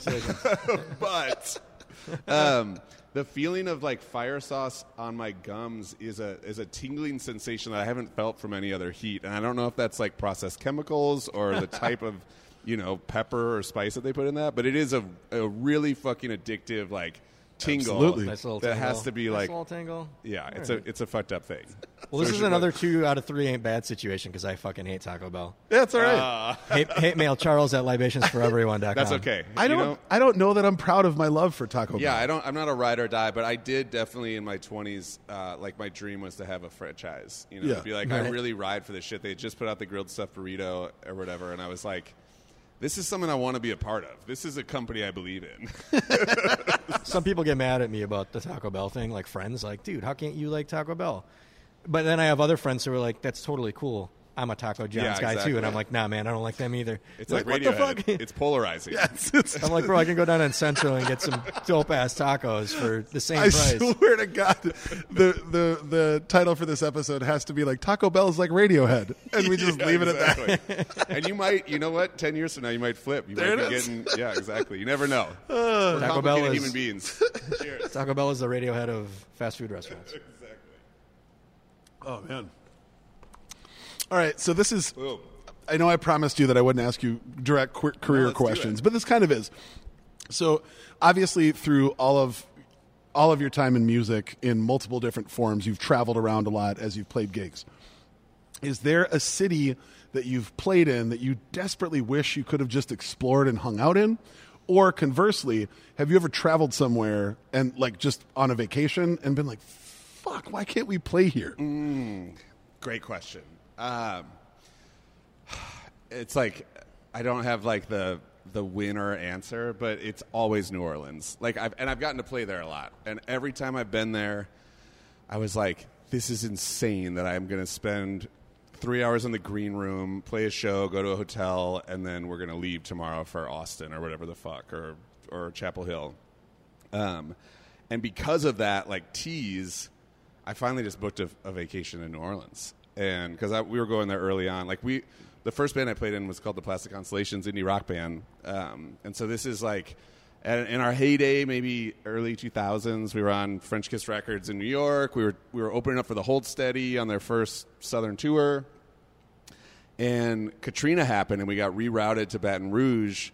But a bunch of kids came up from New Orleans, and we ended up having a day off the next day, and they were like, was this your first trip to New Orleans? Or yeah, it was my first time ever in New Orleans. And so they were like, come with us. They had come up to Baton Rouge. They're like, come with us tomorrow. We want to actually show you our city. Like, you know, it's devastated, but it's also still beautiful, and we're like, we're not leaving it. And so we did. The next day we drove down there, and they gave us the real deal tour, you know. And there's, you know, Ninth Ward's gone, like everything. And so that is obviously a super dramatic, you know, backdrop to my love affair with the city, but like, but yeah, that was it, and it was like, oh my god, and we were just there for an afternoon, right? Because I think then I don't know if we still had our hotel in Baton Rouge, but like it was just like a half day, you know, and then it's rare as you're touring, at least at that time. Like New Orleans was an amazing party town, but it was a really tough town for like indie bands to play. I mean, the South was just difficult for us Northerners, like tough to navigate. So, you know, Austin was a stronghold, maybe Chapel Hill, and Florida was like no man's land. Fucking, you know, Florida's just so fucking weird about everything. It's crazy. Like, it's just a different country. Unless you're like Limp Bizkit band or whatever at that time. And so it was like, all right, we just got to drive for 2 days and get to Austin, and then we'll do the West Coast or whatever. But as Doom, and so even like the Doomtree shows there, you know, we would play. This is not bragging, but like we'd have sold out shows everywhere, and sometimes like over 1,000 people, whatever, 1,500 people. And then you go to New Orleans and you play for like 200 people, and it's humbling, but it's also like, God, I want this one. I want this one more than any of them because I fuck with the city so hard. So for me, that's always been like, I think that like my heart lives in San Francisco or whatever the fuck. Like, I dream about somehow at the end of my life, like ending up down there if it still exists. It's fucking amazing, and everything from the food to the people to the culture to the whatever, like the history. It's just like, that's it. That like totally, that's the one. And that is, and I have been really fortunate to travel the world. Like, I've never seen a city like that. It's unbelievable. It's unbelievable that that's a part of our country. I think that every time I'm there, like, there's always something new that happens. I've been fortunate enough I think I've been down there 6 times or 7 times. And every time I'm down there, there's something new that I've never seen before that knocks me on my ass and makes me go like, how the fuck is this? Yeah. How are not more people here? Yes. Like, this should be as crazy busy as New York is, just for all the food, the music, the wild cultural shit, the blending of everything. Yeah. And then then I'm also equally glad that it's not. Right. You're like, yeah, somehow, and they've somehow maintained, and certainly it might have taken a massive hurricane to level that out, but like, they've maintained this weird thing of like tourism, but also authenticity and like history and culture and all that shit. Yeah, it's realistically the one place in mainland continental United States that has a semblance of a real homegrown culture. Yeah. Yeah. And I know that that's a great way to put it. There are other things that contribute to that. Not all of the French Cajun stuff was born there. Right. But in eventuality, it became its own culture, and it's the most culturally rich place in the United States. Oh my God, amazing. Authentically, you know. And I will like, say, there's New York culture, like Hawaii, that's not mainland, but Sure. Hawaii has culture, of course, but that's also like Samoan stuff. But New Orleans in Louisiana, if someone's coming from Europe and wants to travel somewhere in the U.S. and say, hey, show me somewhere in America that has like homegrown culture, like a real culture. I'm sorry, I love the Twin Cities, but they're not going to find it here. You got to send them nowhere to New close Orleans. to here. Yeah, I used to say that it was like the Galapagos Islands for people. Dude, that's great. Like there are attitudes and ways of looking at life that exist there that don't exist anywhere else on Earth. Yeah. And I love that. And there's just a sense of like being. I don't know. It's just, everyone is just like, okay. I mean, this is a super grand generalization, but it just feels that way. It just feels okay. I mean, they call it the Big Easy, right? But like, it does. It just feels like things just exist. And sure, there's like it's an insanely corrupt city and blah blah blah. But like, I don't know. There is something very different about. And I will say too, this in February, I actually went to Miami for the very first time. I'd never been. And I got a very different but similar sense. I mean, that is like an insane melting pot, obviously. But like, I was just like, oh, wow, this does not feel like America in a really cool way. Yeah. In the same way that I felt about New Orleans. So I'm excited to go back to Miami when all this COVID shit is over. How about you guys? Yeah, Charles, work or travel, is there any city that inspired you to do the opposite? New Orleans is a great answer, and it was the one that occurred to me if I were to say a U.S. city, because I went there with a group of friends who are girls when I was 24. They were doing a girls' trip, and I was going for a job interview for a design firm. Amazing. And Perfect I ended up storm. spending most of the time by myself exploring and eating, but I was 24. Like, I didn't really know what I liked as much as I do now, though I will say, here's one thing. Don't let anybody ever tell you not to go to Cafe Du Monde and do beignets correct. and Fuck chicory that, they're coffee. amazing. Because people say, don't do that, man. It's too touristy. That's Fuck bullshit. that. You have to do it. Yeah. You got to go. And Like, just do the French Quarter also. Yeah. All the shit is tight. yeah, for sure. There's so many like historical eateries, like fine dining, like diner houses, dinner houses that I would go to if I were to return. A friend and myself were supposed to book a trip there about 2 years ago. It just never materialized. I think we were just like, oh, flights are too expensive. We'll do it later because they're like $600 or something. We should have just gone. But when I went, it was pre-Katrina. Yeah. And now we're so far removed. I think that it would be great to show that city support. It needs it, regardless of how far away we are from Katrina, because disasters continue to occur and will continue to occur. And like you said, you don't know if it's going to be there when you're old enough to retire. There's no telling. And with climate change, it's likely that it'll be very different than it is today if it still exists. No question. My real answer, though, would be, this is a weird answer. I have a place in Batroun, Lebanon. You land in Beirut, but we always leave right away. When I land in Beirut, I get in the fucking cab, and I'm trying to get home because it's another 90-minute drive after having traveled for 18 hours. Yeah. I've spent very little time in Beirut, but Beirut is an amazing city. It's just that my Lebanon is the sleepy coastal town down the western seaboard of the Mediterranean, because I just want to get to the condo, unpack my bags, go sit on the balcony and have a drink of scotch and smoke a cigar. But like, I have it in my head, and this summer it would have happened for sure, but last summer when we went and we had our reception there, like we had with my family, I was like, dude, next time we come to Lebanon, on the outro, we got to go to Beirut and get a really nice hotel and spend like 2-3 days. And then we don't have to worry about the commute to the airport. We just get in an Uber and we're like right there. Just instead of like the 90-minute drive where you don't know what traffic's going to be like. So you're like, let's go 8 hours early like an old dad or something. Like, we got to go, guys, hurry up. The flight's at 9.5 hours. I want to slow roll it and then go spend some time in Beirut and try some of like the award-winning cuisine there. It's an incredible city with tons of history, and I've spent very, very little time there. I want to spend like some extended time exploring it and like knowing more about my people's culture, despite the fact that my family is from the mountains down the seaboard. Yeah. That's a great answer. Oh my God, I want that for you. Come on, COVID. Come on. Let's get damn this it. shit moving.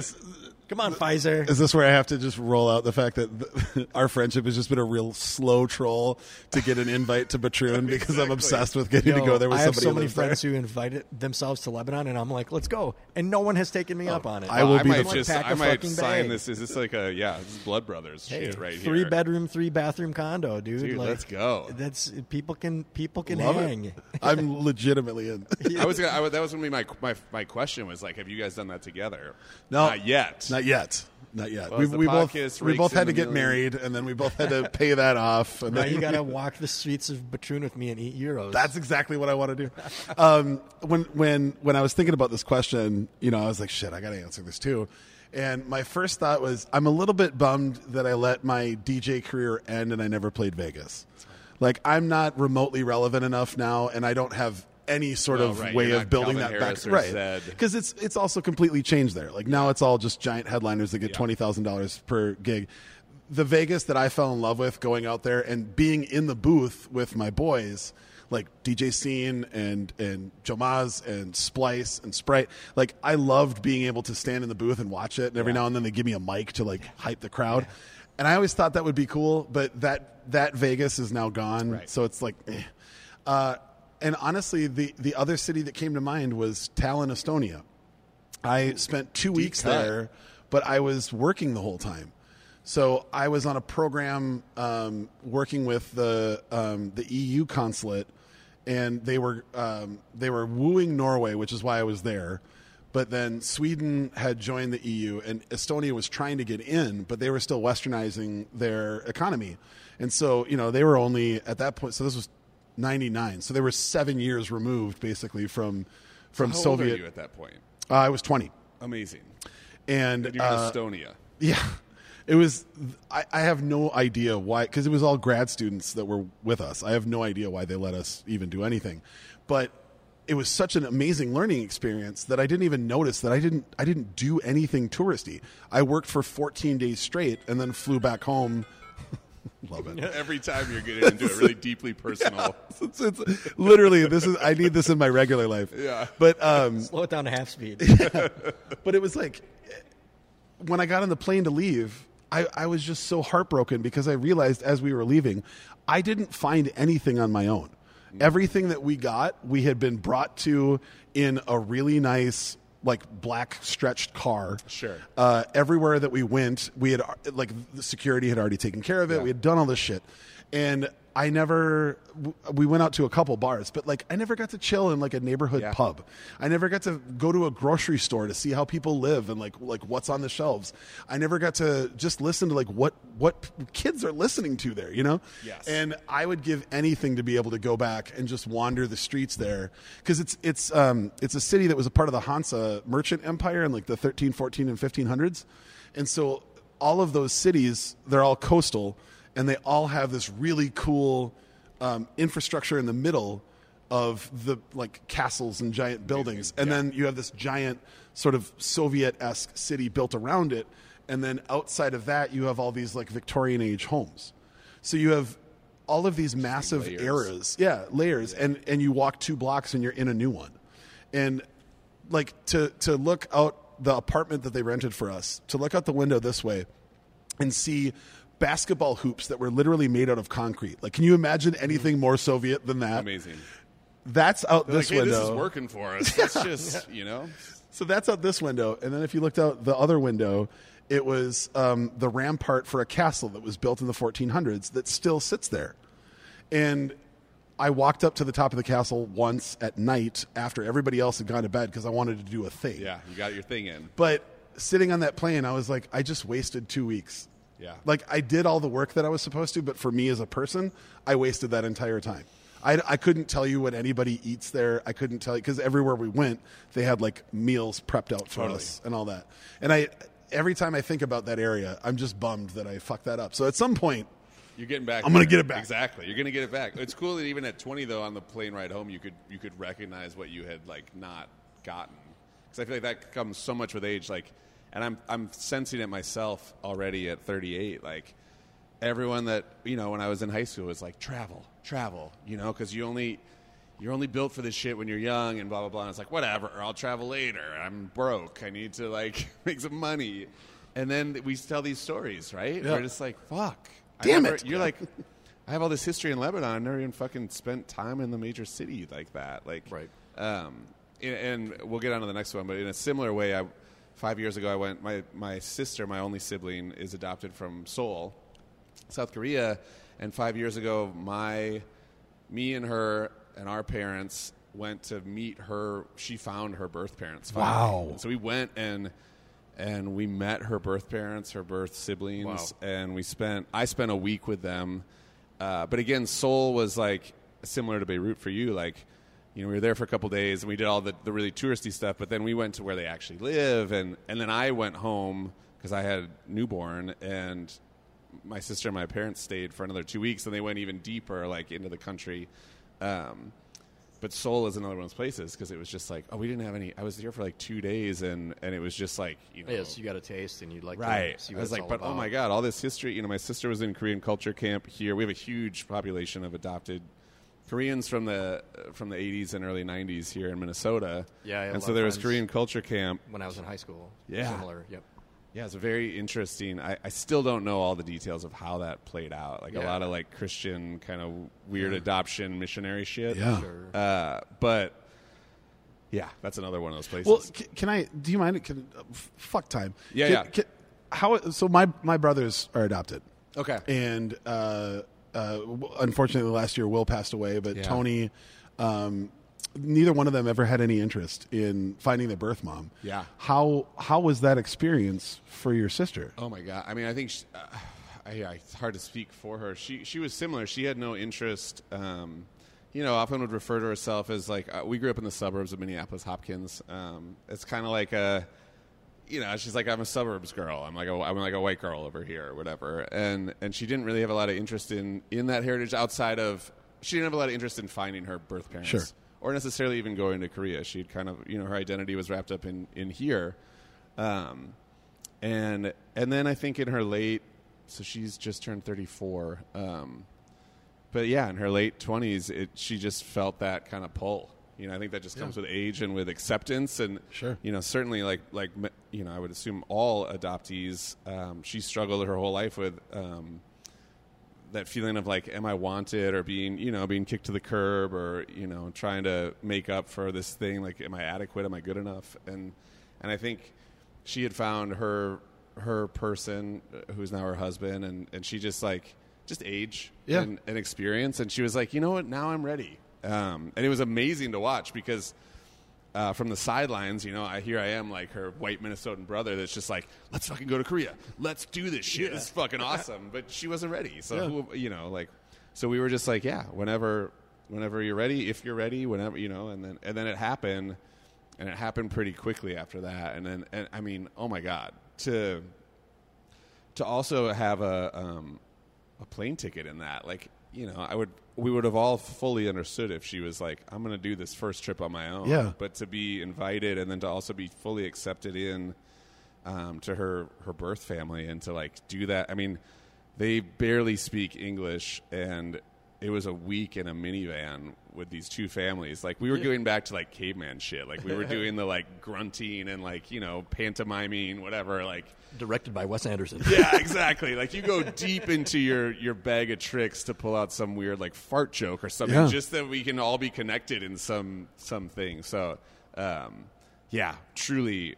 I mean, I can't even. She's gone back I think at least once, maybe twice since, with some friends who are also Korean American that were adopted, and she's actually gone back with some of those people who have gone to meet their birth parents for the first time. So now she's that's almost very like cool. this conduit of like experience. It's just such a wild deal. It's always been, obviously, like I don't know what that feels like. Yeah. But I'm so curious about everything.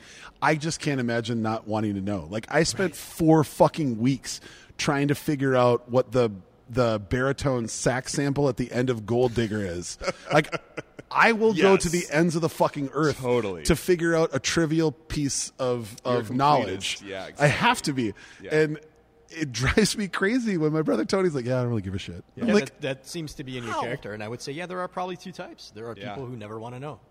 They're like, no, I'm this good. This is it. Yeah. I'm fine. This is my life here, and I totally get that side too. But yes, I'm probably more with you, Kwame, on like, but let's fucking find out. Like, I don't need to do anything afterwards. I just have to know. And then once we know, then like, okay. We're but good. also, and I will say to that too, it's like I had to check my own self many times because I was like, those aren't these are not my identity issues that I've struggled with my whole life. Those aren't my actual birth parents that I don't know why they, gave me up for adoption or whatever. And so like that type of like deep fear and sometimes maybe resentment and sometimes insecurity and whatever. Like that is, it's easy as I get older too to recognize on the sidelines. Yeah. It's like, let's fucking go to Seoul. Like we don't Awesome. have Let's eat street food and fucking hang out with your parents. Like Here's a possibly weird question, but it just occurred to me. Did you maybe look at them as like an aunt and uncle you never knew because they're your sister's birth it was parents? intense to be You like, know what I mean? Like, how do you? That's a weird connection. it was Yeah. intense It's not to an meet H, her it's more an brother. N.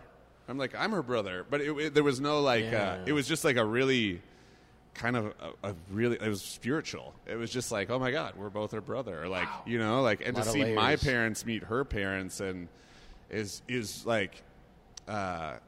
It feels like you're on drugs. Yeah. I don't really know how else to explain it. You're just like, how is this real? And there's so much, and also just the like, the physical, like, oh my god, yeah, that's your dad.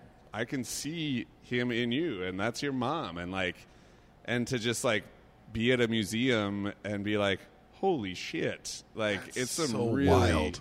heavy. And beautiful and complicated shit. So, anyways, Man. we went on an adoption. Well, if that's a cheers if I've ever heard one. I also just cracked the code on why Quam likes onions after his explanation of having to peel back the layers on everything. yeah, Oh, absolutely. There it is. There it is. There it is. It's my own Shrek. Philosophy. Cheers, to guys. mushrooms, to onions. Sorry, and to mushrooms. And to mushrooms. That's a whole different line of questioning that we can talk about after this podcast is done. Shout out Portland. Shout out to Portland. Charles, do you want to take us home? Do I? Let's circle back around to music. I love it. So nobody listens to just one genre of music. You have evidence that Anymore. You do not. Right. I mean, some people do, but those are the people that we were talking about earlier that define themselves by certain things. Anyways, what is some shit you get down to that people would be surprised to know? So, I've been kind of like, if we're going to talk about personal brands, Let's get I've real. kind of built mine on being a open book on all this shit and kind of like doubling down on the shit that's embarrassing. Okay. So publicly, I don't know if there's a whole lot out there where people would be surprised by. I probably still have not fully revealed my deep admiration for like new country music.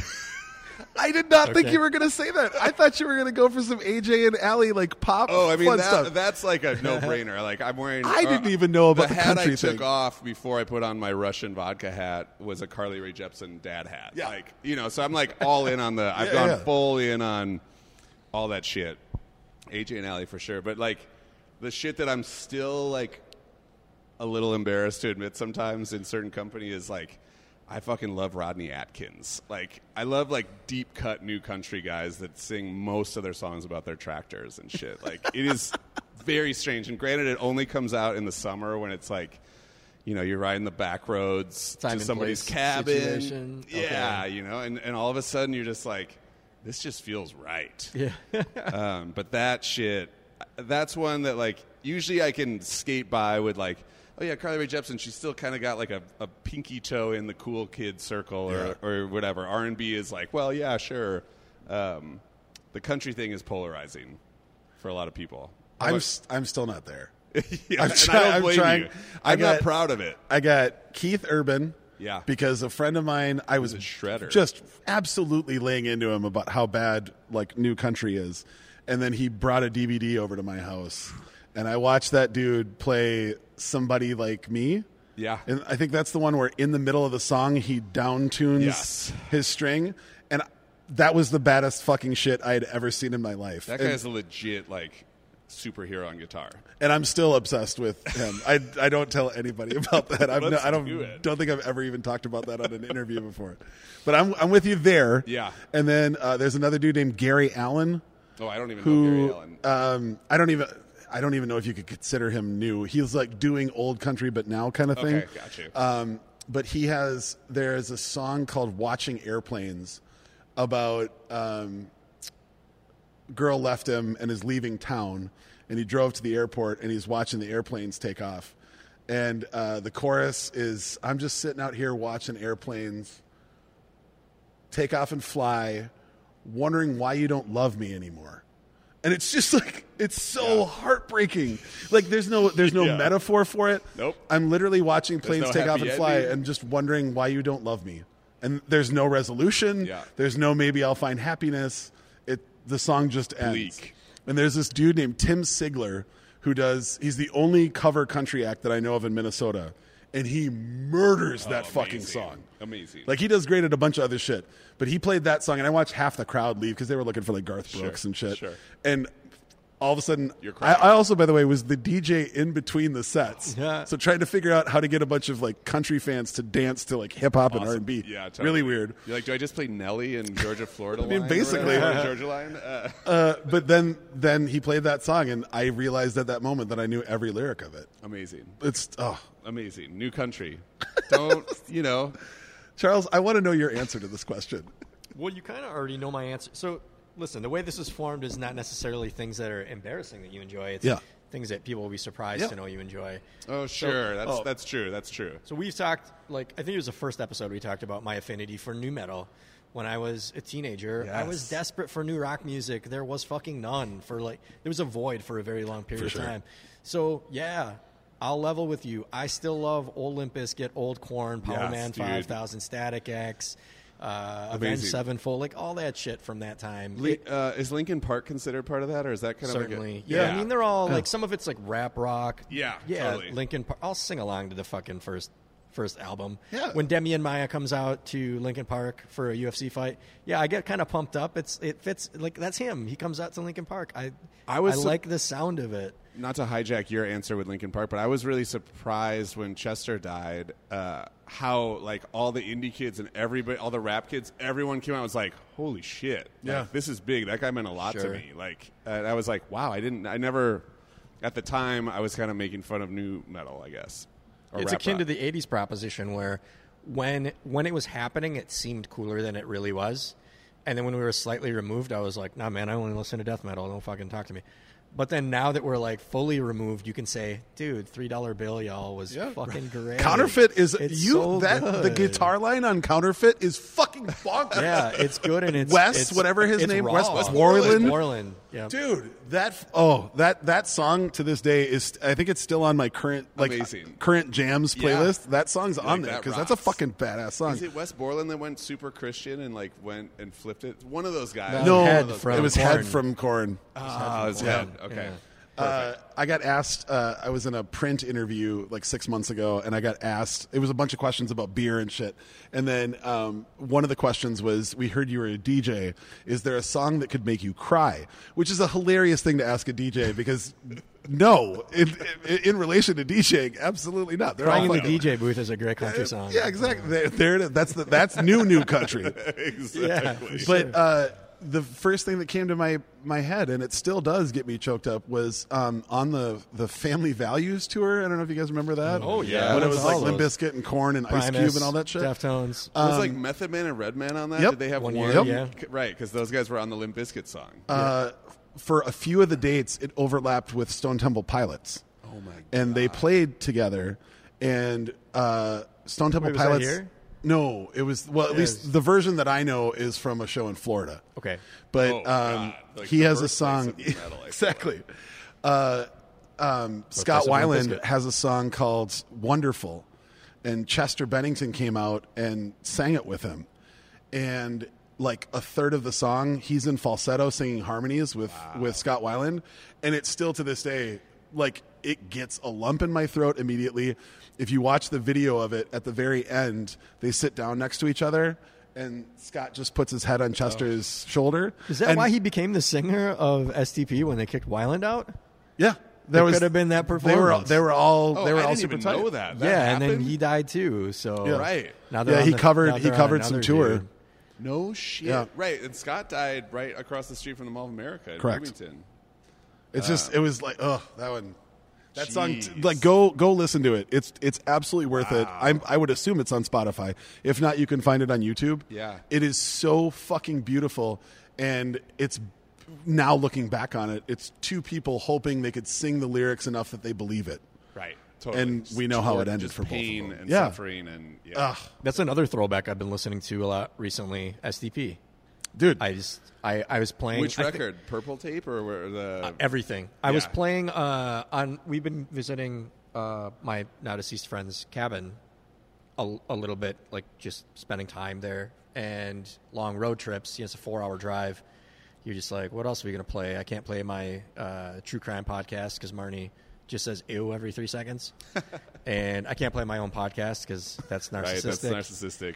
So You wouldn't be wrong, but Kanye it's a just little listened to weird. his own beats. Yeah, I It's do a that little shit. weird. I So get it. Spotify started doing this thing, which is actually hyper effective. They try to guess what you listened to when you were younger, when Spotify didn't exist, and they're fucking good at it, I dude. bet they nailed So- the algorithm. Oh, yeah, so all kinds of alternative was popping up that was shit that I listened to when I was in high school, and I heard some SDP, and I was like, dude, I used to fucking obsess over SDP, and so I started listening to them in the kitchen while I was cooking, and I was on a whole thing for a couple of weeks there where I was literally only listening to them when I was prepping. Yeah.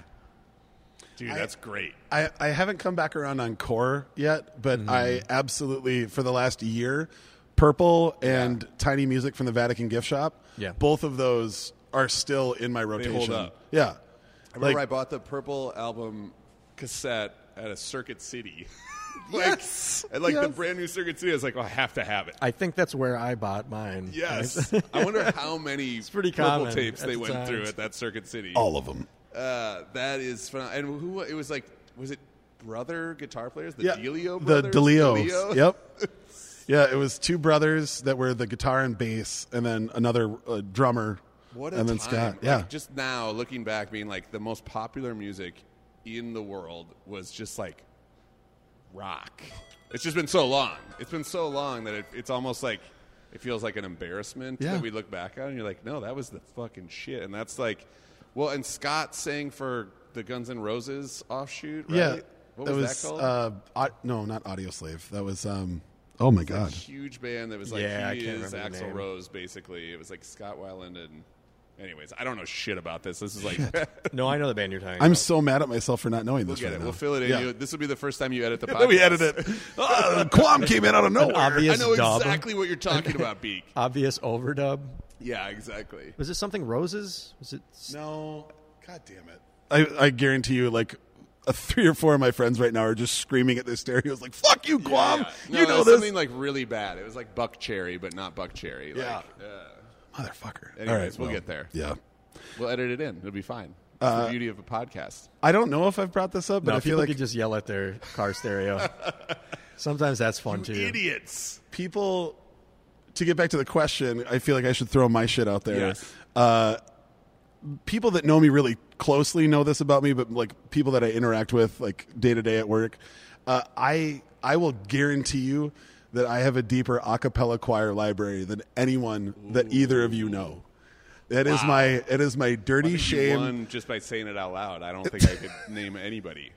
It's I was in choir in high school and college, and there is something about the power of only voices Yeah. singing in a room together. Are we talking like Mormon Tabernacle? Or Yeah, what? Yeah. I mean, I got that side of it. I got like the real people that did Glee. Like I have that side of it where they're doing pop covers. If you really pressed me, my favorite song of all time is "God Only Knows" by the Beach Boys. Yeah. But if you told me what, in my opinion, is the most beautiful song of all time, it's Franz Babel's "Ave Maria." Wow. It's like a 6.5, 7-minute song, and it is, to me, like that's the closest that I'll ever get to like church or feeling like the spirit. Yes. And I got my senior year in high school. We were lucky enough to tour Europe as a choir, and we sang an entire concert at St. Mark's Piazza in Venice, Italy. And we did that Ave Maria. Jesus. And I was watching like old Italian people like wiping away tears as we're like the dudes are walking around with like the bird on the puppet strings and shit trying to sell it. And we just had this one quiet moment. On that same tour, we did a full concert at the cathedral where they get married in Sound of Music. Yeah. And we literally got to walk out through the graveyard where they're running from the Nazis. And that was another one. We sang a German song when we were there, and like 2 rows of adorable old women were like sobbing. Yeah. And it was, it's a weird side part of my life that doesn't exist because you can't sing in a choir unless it's affiliated with a church. That we just don't have them. Totally. So I don't get to do it anymore. And it's like every now and then I'll go to like a church service with my mom or whatever, and that's all I'm there for. Yeah. Like, just hit me with You the choir pick shit. up the hymn book Yep. and go for it. I'm going to start a Cthulhu choir just for you. Yeah. Like, I was would going to totally say, do I mean, that. you might be onto something, honestly. Like, Yeah. I'd be surprised. We had if there weren't. a crew. We had We're like, at the historic PNA Hall right now. Come we on. can We do could do choir it. right up there. and the acoustics are incredible here. Oh, Right they're up real there, nice. man. Yeah. They're real nice. We had 5 or 6 of us for like a month or two. Really tried to get it together, but you can't. You have to get like 20 if you really want to go for like a big Yeah. sound. Oh, yeah. And I'm nowhere near talented enough to be a part of like a small choir. I mean, singing, like, I've never had a range.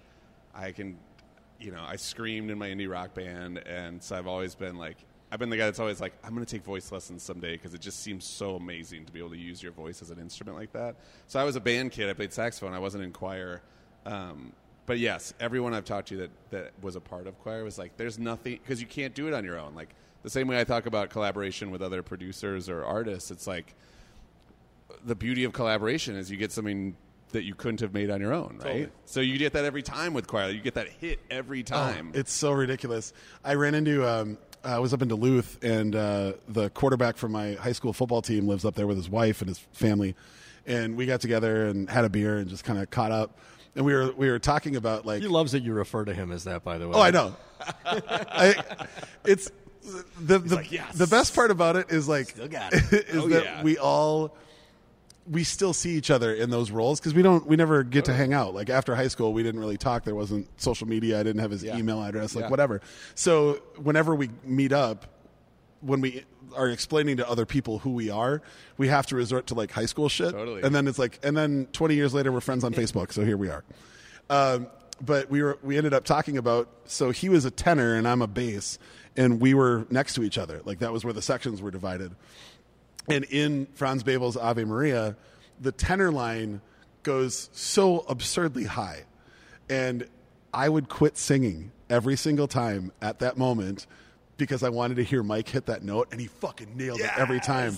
And I told him that I listened to This it. is an indie film right here in the making. I Like told the him- football quarterback. Oh, dude, it was I existed in the weirdest cocoon ever. All of the athletes were in AP classes. It was cool to be in choir and theater. Yeah. Like I have such a weird, unique high school experience. It's just maddening.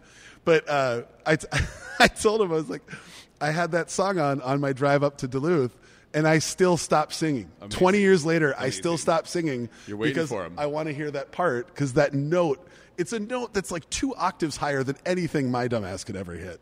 And it's so pretty. And I was like, it's so odd that like all these years later, there's nobody sitting next to me. Nobody else is Right, singing along with this. But I still shut the fuck up for 5 seconds to hear this gorgeous, crystal clear note. Wow.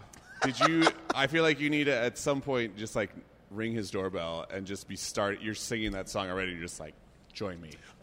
I'm just here for this. Odd callback. We are recording this at the PNA Hall, which, by the way, Yes. if you're looking to do anything The historic PNA Hall. when right now, if you want to do a small gathering, otherwise when Yes. COVID restrictions are lifted, if you want a piece of Minneapolis history, Oh my God. one of the most beautiful sounding rooms on earth, Yeah, this check out place the is rad. PNA Hall right here in Northeast No Minneapolis. question I about want it. to expound on that. Well, I was just going to say that one of the reason that we're here is because of a gentleman named Jaron Turley, who is also in that choir. Yes. And Jaron and I have done that in my car. We Ultimate have sang it, callback. and we both fucking remember every lyric. That's Amazing. awesome. I also wanted to say that right next door is a restaurant that Jaron is a part of as well. So dope. Called Northeast Social that does excellent food. I actually told a friend this week who said, it's my birthday. I want to do something fun for dinner. I'm worried about going out. What can I do? I said, dude, get the steak dinner from Northeast Social, Yep. which is criminally cheap. Like, I'm not going to quote how cheap it is, but it's way cheaper than that dinner should be. Steak, It's Taco Bell level mashed cheap, potatoes, let's just say. and then I think it's broccoli with like some red pepper flake, if I remember exactly. We've ordered it a few times throughout this pandemic, but it's criminally cheap because it's a legit steakhouse steak dinner, and everything else they make is badass too. They got a fantastic burger. Yep. super crispy shoestring fries. They're fucking awesome. So consider them. Call them direct. They will deliver in Northeast or pick it up. Yep. That's always the way to do it. But yeah, they're great and they deserve your support. That's awesome. I walked by it on my way to the P&A Hall, and I have not been there. Oh, it's So it's one of those I'll restaurants. get Like the when steak people dinner. ask me about like what's a hidden jewel in Yeah. the city, I always say this. I 11 years ago, I lived 5 houses down the road on 13th and 4th, and That's it was right when problematic this. with the 331 Club. Oh my God, That's a big problem. You know the funny part though? I spent more time at Northeast Social than I did at 331 or at Sheridan right? or at Urte. I just fell in love with that place. And it's always intimate. It's always Yeah, it's really real good. vibey, nice Yeah. and chill, low lighting. It's everything that you want for like just a super chill night. Like it's great. So yes, shouts out to them. Shouts. And P&A Hall, not only have I witnessed many friends get married or have a reception here, but also I got to, as a high schooler, somehow either was snuck in, but the Flaming Lips did their boombox I'm so jealous experiment about this. I'm here so jealous. in this fucking room. Like with everyone, like 40 boomboxes, and they had made all these tapes, and everyone did the fucking, press play here, and Wayne Coyne is fucking like, Oh, shit. Doing it, and it was in this fucking room, and we were just kids from Hopkins that like stumbled into Northeast and made our way up here. So anyway, I'm having kidding. all the feels, in conjunction with just talking to two human beings in person, which is nice, that aren't my kids or my wife. Yeah. And the bottle of vodka helps too. So it's all working. Nice job, gentlemen. I got to bring my favorite singer songwriter on earth here, and he played a 22 song set for like 20 of my friends. Amazing. And this room will forever be magic to me because we pulled that off, and we fully funded a commercial kitchen for a drop-in mental health clinic in Cedar, right off of Cedar Ave. This That show room was is dope. What was his name? What's his name again? his name is Billy McCarthy. Yeah. He was the lead singer and guitar player for a group called the Augustines and a group called Pella, Pela, and now he's out on his own, just recording solo stuff. Just put out a solo album, and he's just magical, man. Yeah. I didn't really know any of his material except for when I was at your house that day. You made brisket. You played some shit when we were hammered late at night. Yeah, and I was sounds like, about "This is right. not my jam, but it's cool." But he played this room of 20 people like it was one of the shows he did with We Are Augustines. Is that Yep. what they were called? That was the original like We Are one of their Augustines. outdoor concerts with 15, 20, 30,000 people. Jesus he played Christ. this room like he needed us to feel it, and that was fucking cool. He He didn't mail it in. He came straight from the airport, too. Yeah, he literally Straight from the came in a airport. car straight from the bless airport, him. played, went back. They had a hotel room at the airport, slept, got up, Gone. left. It was actually kind of cool. I didn't know this. I just found out a couple months ago. He actually talked about that night in a podcast. Sweet. It was really, really like weird and trippy to hear. Is that meta? When you're a podcast, someone's talking about you on their podcast. It was crazy. But so anyway, I think that's a great way of kind of wrapping this Yeah. up. Right now, the best thing that we can do is support the places that we love in our communities. Without question. Don't get me wrong. I love cooking at home. I love making food. But when we're all in it together, as Charles said earlier, sometimes the best thing you can do is share the fortune that you have, share the goodness that you have, and go out and make sure that you keep your favorite places open. And if you're listening to this, I don't know when you're listening to this, but if you're listening to this current day around when this was released, please be safe. Yeah. Things are getting dicey out there. Just please be safe. Take care of you and yours. Do things safely. One of the reasons we're recording in this giant theater is so that the three of us can space out and we have all this airspace. Yep. And if we can't do this safely anymore, then we'll take another hiatus. Fact. But please take care of one another. Be safe, and we'll all get through this shit. And wear a fucking mask. Wear a mask. Nobody likes when you say we'll all get through this, but I said it anyway. No, they love it. They love it. I've been saying lots of light and love for like a year now, and I'm doubling down on Yep. it. Fucking Fuck it. light and love, baby. Let's do this. We got Yeah, this. let's bitch. In times like these, in these uncharted waters, Beak, how do people find you? Oh, well, they can find gotten me. harder. It's getting harder. It's getting a little harder. Well, if you really want to find me and also support indie artists and blah, blah, blah, Doomtree does have a Patreon for $10 a month where you can get a lot of exclusive content and really just like on a subscriber model, like support the same way that you might support public radio or your favorite art museum, support your favorite artists because the Spotify cents aren't doing it, you know. So that's one way. Another way is on social media, of course, which I'm barely on these days, but you can go back there. You can see some shit. You'll see some stuff. I'm at Laserbeak generally, or on Twitter it's at _Laserbeak_ because there was some Transformers fan that already had it. But, you know, Laserbeak, Doomtree.net is going to be the place. And also, if you really want to get to know me, I just started a YouTube channel for my kids. Oh, nice. Called Mater Family Movies, and we have 2 subscribers currently, and one of them is my mother. The other is my mother-in-law. Mater Family Gotta Movies. start somewhere. We all start at 0. Exactly. My kids, unfortunately, who have watched enough YouTube videos to know the phrases like "smash that like button" and subscribe in the corner without having any fucking concept of what those Smash phrases that mean. like So we have 6-year-old Luther, who has Lou's Lab, where he does like science experiments. 6-year-old Cameron, his twin brother, who has Cam's Corner, where he does like jumps on the trampoline. And then their older sister Penny, who has Penny's Projects, where she just like she colors shit. Love the alliteration. Oh yeah, right? I know. I got to say, if you're a fan of Laserbeak, you're going to really like this because I not to take all the credit, but I came up with those titles. And I'm in iMovie learning as I go. You know, there's lots of crazy effects. There's exclusive Laserbeak instrumentals underneath. Star wipes. Yeah, exactly. They got some elite soundtracks. Yeah. Oh, Go on YouTube, check out Mater Family Movies, and you're in for a real treat. Go drop that $10 on Patreon. Yeah, I know you're about, or get my new record, which or is get also the record. named, But I know named you're after my daughter. I know you're about Penny. to spend that $10 on OnlyFans. You're going to regret that in 30 minutes. Exactly. Just spend it on Patreon instead. This is for the doing new cheap. OnlyFans. Is Patreon. Yeah, it's The different, old- but it's it's the kind of old- the same. it's actually a little the old different. OnlyFans. You get content, less nudes. Different It's fine. content. It's it's all great. All of it is great. We can't promise any photos of Beak in just the Russian hat. Yeah, not yet. You can't Not get yet. those yet, but Wrong I'm working platform. on it. One more shutdown and maybe we'll be We'll get there. We'll get there. I'm sure of it. All right, you guys, thank you again for tuning in. Charles, hit them with the socials. At Libations for Everyone on pretty much everything. We're on Twitter too, but you don't need to know that because we're not even fucking using it. Bingo. You can find you at, It came from the sea. and I am the _Communist. So we'll see you next episode. Thanks a lot. Stay safe and wear a mask. Na zdrowie. Boom.